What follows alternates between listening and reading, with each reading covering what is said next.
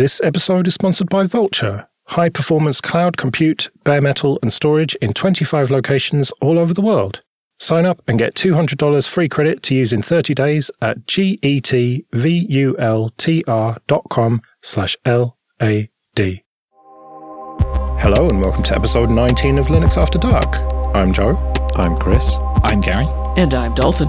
Welcome back, chaps. Before we get started, I just want to say thank you to Brianna for updating the Python visualizer thing.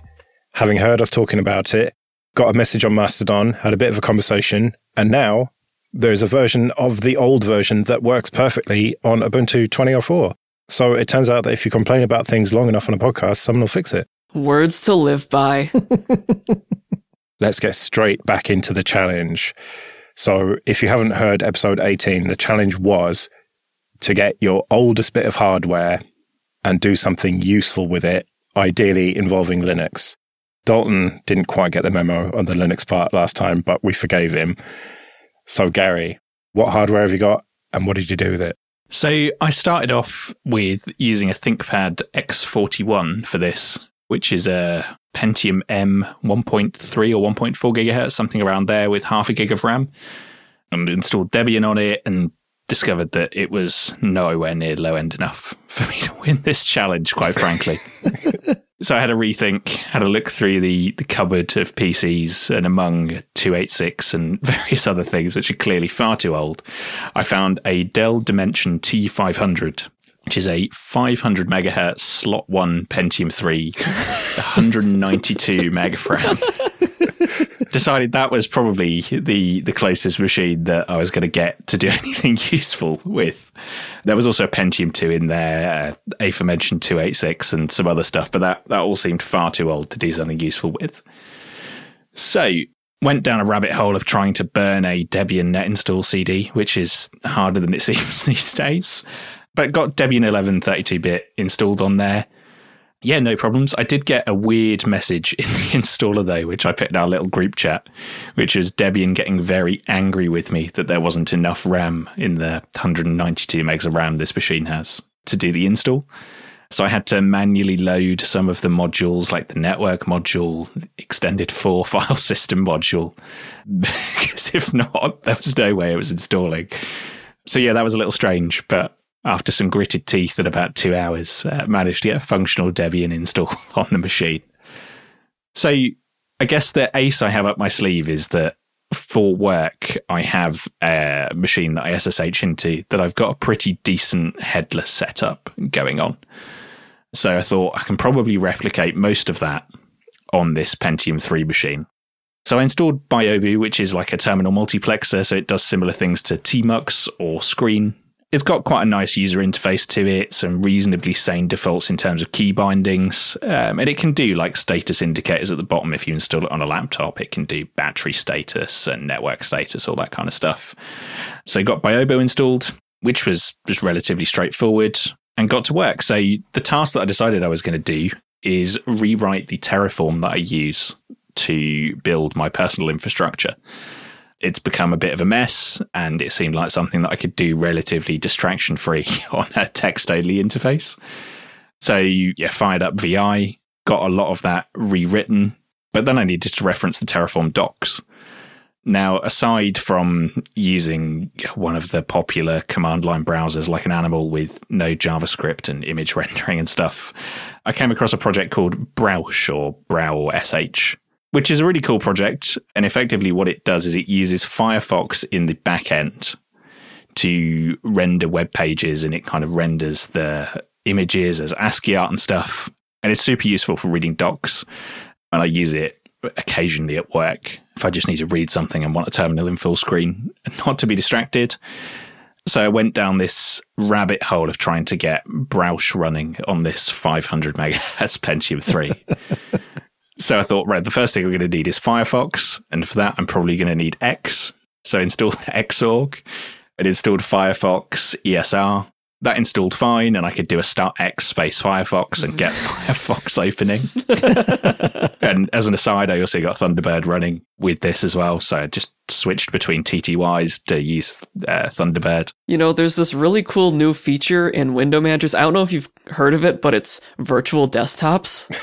I think you've reinvented it. So I had Thunderbird running. Couldn't get Browse running, though, because it requires SSE2 instruction set on the CPU, which this Pentium 3 didn't have. And this is sort of where things started to go downhill a bit for me with the Pentium 3 machine, because there was a lot of stuff that I needed to run that was 64-bit. There was some stuff that wouldn't run because it needed SSE2. So I took a leaf out of Joe's book and thought, you know what, if Joe can use a second machine /phone/tablet, then I'm going to do the same thing.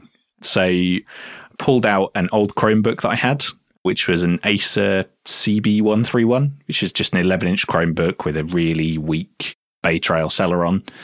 I got the same Debian headless setup running on it after having to remove the firmware screw and flash all of the firmware and stuff on it. But did the same Debian headless setup on there, set it aside in the corner, and continued with my Pentium 3 machine that was hooked up to my display and keyboard, and just SSH'd into it to run Browse. And then did all of my Terraform deploys just via an SSH session from the old Chromebook. So end result was I could check my email. I managed to redeploy my entire infrastructure on AWS, including all of the Terraform and all of the Ansible and stuff. Rewrote all of the Terraform on the Pentium 3 machine. And it was useful. Could I have done this on my other machine? Could I have just done it on the Chromebook? Probably. But I guess the spirit of it was do something useful with the oldest machine you can find. So, yeah, it was pretty productive. You installed a web coprocessor in your Pentium 3 machine. I mean, yeah, I guess I did. Obviously used the 64-bit machine to run Terraform and stuff as well, because there's no 32-bit builds of that. But yeah, it all worked absolutely fine. It's a Terraform coprocessor too. It was, yeah. And I sat at the desk with the Pentium 3 machine connected via a DVI to HDMI adapter to the 1440p display all day, and it was absolutely fine. See, now what you have to do is just stick the Chromebook into the case of the Pentium 3 and just shove it in there, and it's one computer. Oh, there's room in there. It would have fit, and I could have just fed the power cable through a slot blank or something. Yeah, absolutely. You do realise that you could have won this challenge probably just by getting to the point where you could SSH out of the Pentium 3 machine into your existing headless setup. I mean, I could, but I wanted to use the two lowest end machines that I could find that were suitable for the task. So I did, and caused myself much pain, but also repurposed the Chromebook, which was end of life, because I can now put other distros on that, play around with it, I guess. Exactly how many old laptops have you got, Gary? Like, I've got some old laptops, but not like 286s. The 286 is a desktop, so I've got... Oh, well, yeah, of course. Yeah, I've got 3 old desktop machines. So I've got this Dimension Pentium 3 machine that I used. There's a Pentium 2 desktop machine, which I use... Well, I say use. It sits in the cupboard, but it's got Windows 98 on it. And occasionally I'll pull it out and play a game of SimCity 2000 or something. And there's a 286, which I need to get an ISA GPU for. But those are rare as hen's teeth. Aren't some of these machines older than you? The 286 definitely is, yeah. The Pentium 2 machine is a machine I've had growing up. So I've had that machine since I was a kid. It's a Patriot branded Pentium 2 machine. But yeah, in terms of laptops, there's a whole mix. There's the oldest one is a Toshiba Satellite with a Pentium 133 in. There's everything from that up to some more modern stuff like the ThinkPads and the Chromebook and stuff. But they're just all in a drawer in the spare room. So you should probably use them or wait until they're worth something and sell them, to be honest. Or just recycle them, man. Yeah, but then I wouldn't have had a machine to use for this challenge. Yeah, that's kind of my logic as well. Well, I think you may have won the challenge, but we'll have to see how Chris got on. Okay, this episode is sponsored by Kolide. Go to kolide.com/LAD to sign up today. Kolide sends employees important, timely, and relevant security recommendations for their Linux, Mac, and Windows devices right inside Slack. Collide is perfect for organizations that care deeply about compliance and security, but don't want to get there by locking down devices to the point where they become unusable. Instead of frustrating your employees, Collide educates them about security and device management while directing them to fix important problems. Collide helps deal with some of the many issues that are not solved by locking down devices, like instructing developers to set passphrases on unencrypted SSH keys, finding plaintext two-factor backup codes and teaching end users how to store them securely, and convincing employees to uninstall evil browser extensions that may sell their browser history. You can try Collide with all its features on an unlimited number of devices, free for 14 days, no credit card required. Try it out at collide.com/LAD. That's KOLIDE.com/LAD. So then, Chris, what did you use? So I was digging through my drawers, and the oldest machine I've got, because that was the stipulation, is from 2009, but it is a netbook, and it's not even a good netbook. It has an Atom N270, which is 1.6 gigahertz, but it's got no power whatsoever, and it's 32-bit as well.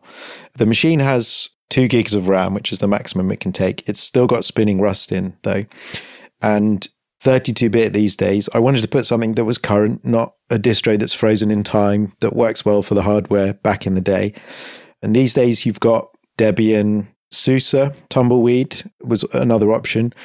So I tried to boot SUSE, in fact, and it just hung. I went to a TTY and it just had loads of Dracut stuff. And I was like, I'm not going to fix this. I don't have enough time. I tried booting the Raspberry Pi OS image, which has an x86 build for 32-bit based on Debian 10, which is still in support. The Wi-Fi card wasn't detected. So I thought, okay, I'll look at some Debian distros.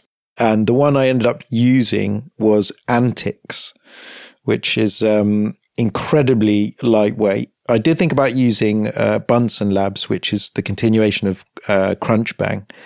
But, well, it's, maybe not official continuation, but you know what I mean. Spiritual successor. Yes, that's a better way of putting it, I think. And Antix is an odd distribution. It doesn't run systemd. It has, I think, 4 or 5 window managers installed, and the default is IceWM. It loaded into 80 megabytes of RAM, so there's plenty to play with. So I thought, okay, this is going well. It comes with a reasonable amount of applications. Firefox is one of them. So I thought, okay, let's try and play a YouTube video. Now, YouTube will just take the bandwidth of your connection, not the machine you're on, as the kind of watermark of what you're capable of playing. It sounds like a bad time on an Atom N270 already. Yeah, which has a TDP of 2.5 watts. Yeah, and it's 1 core, 2 threads. In 2008. Yeah. So it tried to load a 1080p YouTube video. And it was literally a series of still images, like a PowerPoint presentation. And I thought, no, you can't just accept that. So I got the URL and I opened VLC and I changed the maximum resolution to 480p, and it worked. I opened it. It plays smoothly. I'm sure it's dropping frames here and there, but it's not that bad. It's definitely watchable. I was watching an interview with the cast of Stranger Things, funnily enough, and that worked. So I thought, okay, it's slightly off the wall, but it's usable. And then I thought, okay, one of my favorite things to put on all machines actually is NC Spot, which is an Ncurse's version of Spotify, because again, it loads into about 100 meg of RAM. It's very lightweight. It's a terminal implementation of lib Spotify. But there are no Debian packages. So usually on my 64-bit machines, I'll pull it down. It's written in Rust. I'll build it with Cargo, and then you can actually build it into a Debian package. And that's what I usually do. I put it on my NAS. I pull the Debian package onto any machine I want, and then I just do a local install with apt. That's fine. This wasn't the case here. Now, cross-compiling Rust is not something I'm experienced in, and I thought was possibly cheating as well. So I thought, okay, if I wanted this program, let's compile it on this machine and see how it goes. So I pulled the Git repository down, got my Rust up, set up, and pressed go. And then I went on my lunch break for an hour, and I came back and it was about halfway through. That's not bad, actually. That's not too bad. I expected worse. It took about 2 hours to compile it into a 32-bit binary. And I then ran and loaded a track and it crashed. Oh. So I was like, oh, I failed. But that's because Antix doesn't have Pulse audio. It still runs on an ALSA backend. And luckily, there is a Pulse, which will translate the calls from Pulse to ALSA. So you just literally do a Pulse NC Spot and then it brings it up. And it worked. And it was fine.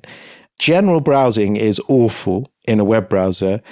And I did load links, but like Gary said in here, like, of course you can do that. But if you try and load, like, say, the Guardian website, you have to page down for ages to get through all the sections. Yeah, I just didn't bother because doing anything useful on links is a waste of time, which is why I switched to Browsh. I then actually also booted into Batocera. With these really old machines, just enough OS implementations like LibreElect, Batocera, RetroPie, Lacquer, all of this stuff, it can play SNES games, and it's quite a nice little thing. And as a sort of fun thing, I looked up the dimensions and weight. So it's 26.38 centimeters wide, and the Steam Deck is 29.8 centimeters wide. So it's compact to slip into a bag. And people are still using these machines. I know, Joe, you've spoken about it on Late Night Linux about how netbooks are just totally useless. But I have come across people trying to use these old 32-bit Atoms. And to be fair, yes, it's not fun. It's certainly not fun, but it's not unusable. Like, if it was the only computer I had and I had the patience, it has an up-to-date distribution of Debian with packages that have security updates, a web browser that is safe to use in 2022. I can watch YouTube videos. Things like LibreOffice run absolutely fine. There are people in the world who are still using these machines, and the window of 32-bit support is shrinking with every year. And I did really want to try and get OpenSUSE going on it because I feel like it doesn't get much love much of the time from us. But I just couldn't. It just wouldn't work. But I did usable things with it. But then, funnily enough, because I'd seen that there was a new version of NC Spot, I thought, oh, I better build the 64-bit Debian package to install on my other machines and put it on my NAS. So I went to my work machine, which is an 11th gen i7. I pulled the latest updates to the repo, and it built in like 2 minutes.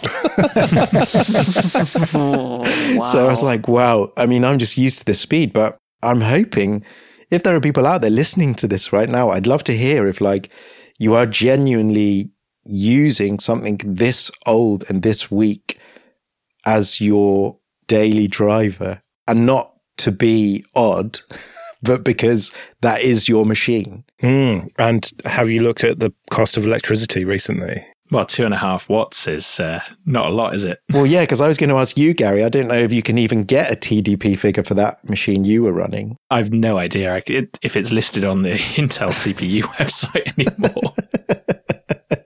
That is the thing. It's 2.5 watts because it's not doing very much at all. Let's be fair. It doesn't need the electricity to be running. But I'm thinking of giving it maybe to my nephew, who's just been to a video game exhibition and shown an interest. And if I just put Batocera on it and give him a USB controller, he'll be able to play games up to SNES, because that's what the exhibition was about. It was old games. So it would still have some use. I just could not carry on using it, even though it functions, because I have so many other machines that are better.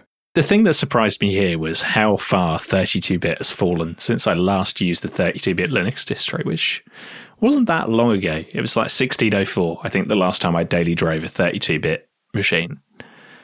And it is really, really difficult to get anything working in Anger now. Yeah, there's quite a lot of distros like MX Linux and the ones you mentioned, but it's not good enough to have an operating system. You need the applications. Yeah, that was the thing for me, is that everything was fine until I needed an application that was remotely modern, until I needed something like Ansible, until I needed something like Terraform, which are tools that I use every single day and just take for granted that they work. And when they weren't there on 32-bit machine, it was really, really painful. Well, I've decided that Gary is the winner here because you used the oldest machine and did the most useful thing with it, I think, out of all of us. Yeah, I mean, none of my infrastructure would be on 2204 now if it wasn't for that Pentium 3 machine. Well, there you go. Okay, this episode is sponsored by Vultr. Go to getvultr.com/LAD to sign up and get $200 free credit to use in 30 days. Vultr offers high-performance cloud compute, bare metal, and storage in 25 locations all over the world.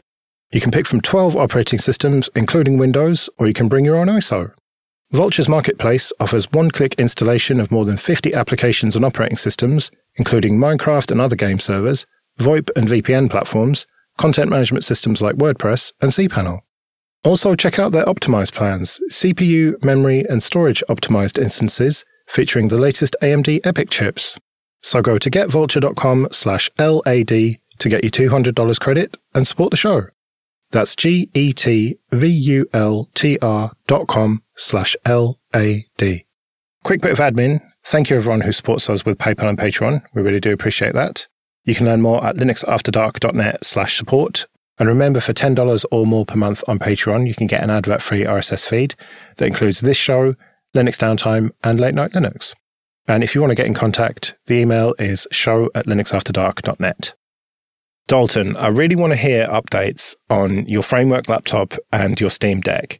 We got a fair bit of feedback from people saying that you moan too much and you should be more positive about things.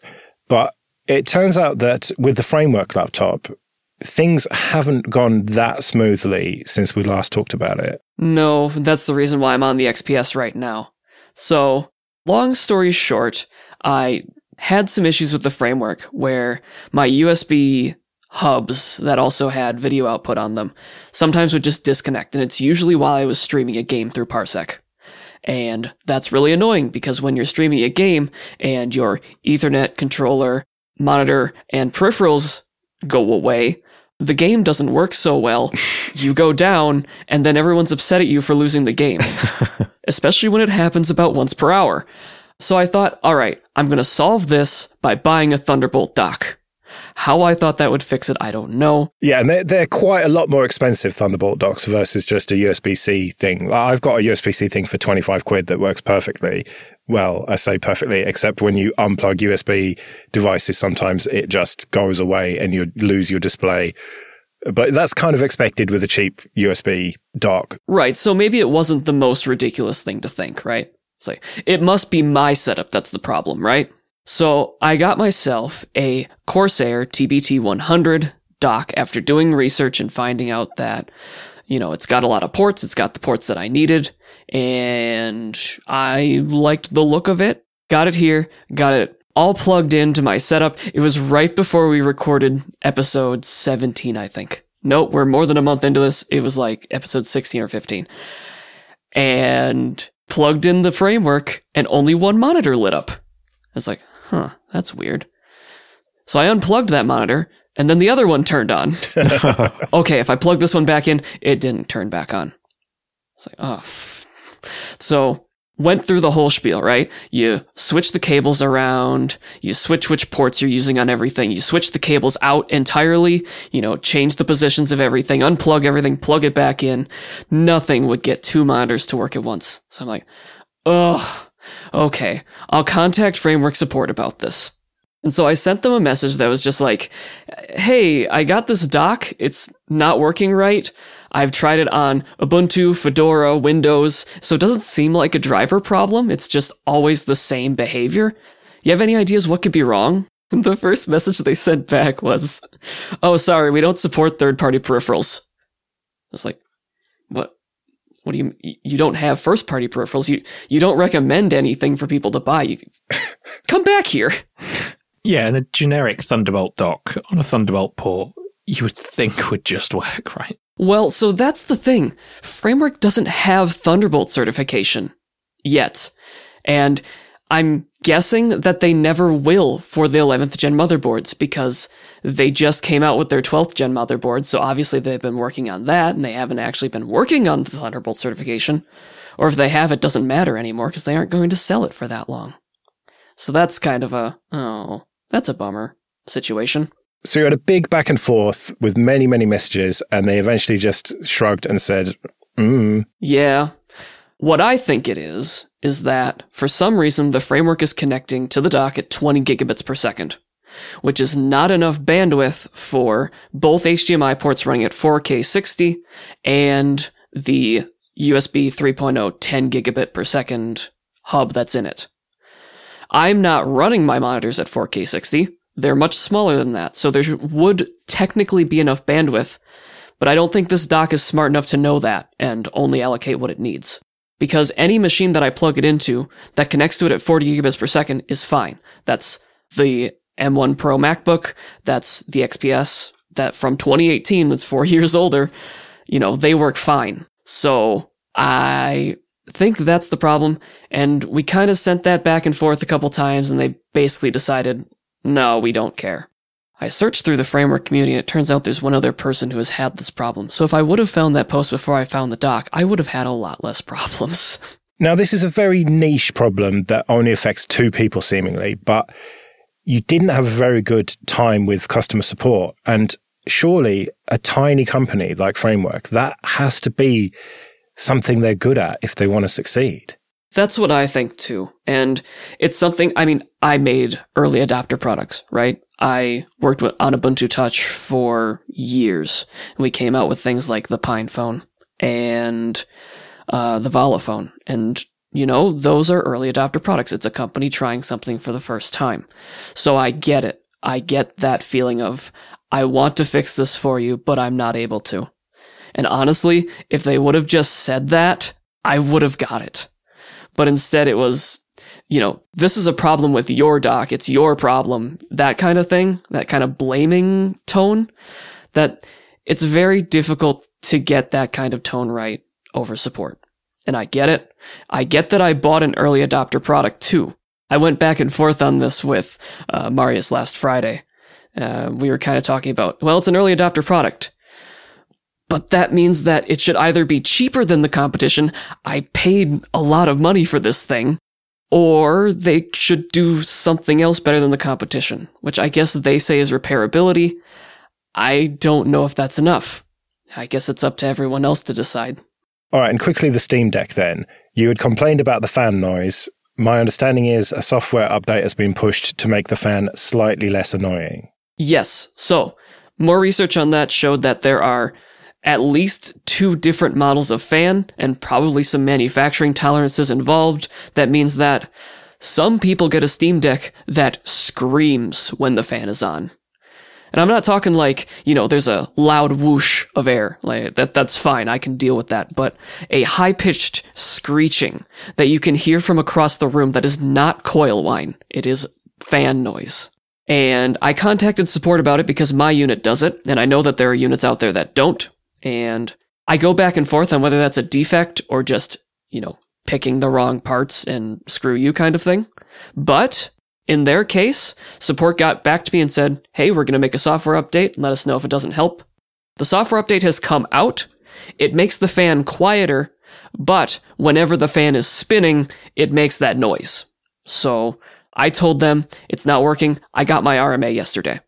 So I'm going to send it back. We'll see what they send back. But generally, it was a very good experience. I wasn't blamed for causing the problems myself. Yeah, Dalton, I saw someone on Twitter who had mentioned that they had had an RMA request fulfilled because of that. Because from what I understand, the software update adjusts the fan curve. But if you have one of these screechy, whiny fans, that means that the behavior of the fan changes. But once it's spinning up, which it's going to have to do at some point, then yeah, if it's screechy, it's screechy. And, it does sound like they accept that. And I don't know, it's hard, isn't it? It is a bit disappointing, especially, did you, with Framework, did you say, I have tried this dock in other machines I have, and it's negotiating the correct speed. Oh, yeah, absolutely. It seems like it's a specific firmware problem between the framework and the dock that's going to need some troubleshooting. And I asked them, like, hey, is there a troubleshooting utility? Do you have some, like, engineering stuff that I can run on this to give you more information? And heard crickets back on that kind of stuff, which I get. That's the kind of support you'd get from the likes of Dell that they're competing with. I bring it up just because you've got the two sides of the support coin, haven't you? Because it just feels like Valve have handled it better. Mm-hmm. Absolutely. Well, we'd better get out of here then. We'll be back in a couple of weeks. But until then, I've been Joe. I've been Chris. I've been Gary. And I'm Dalton. See you later.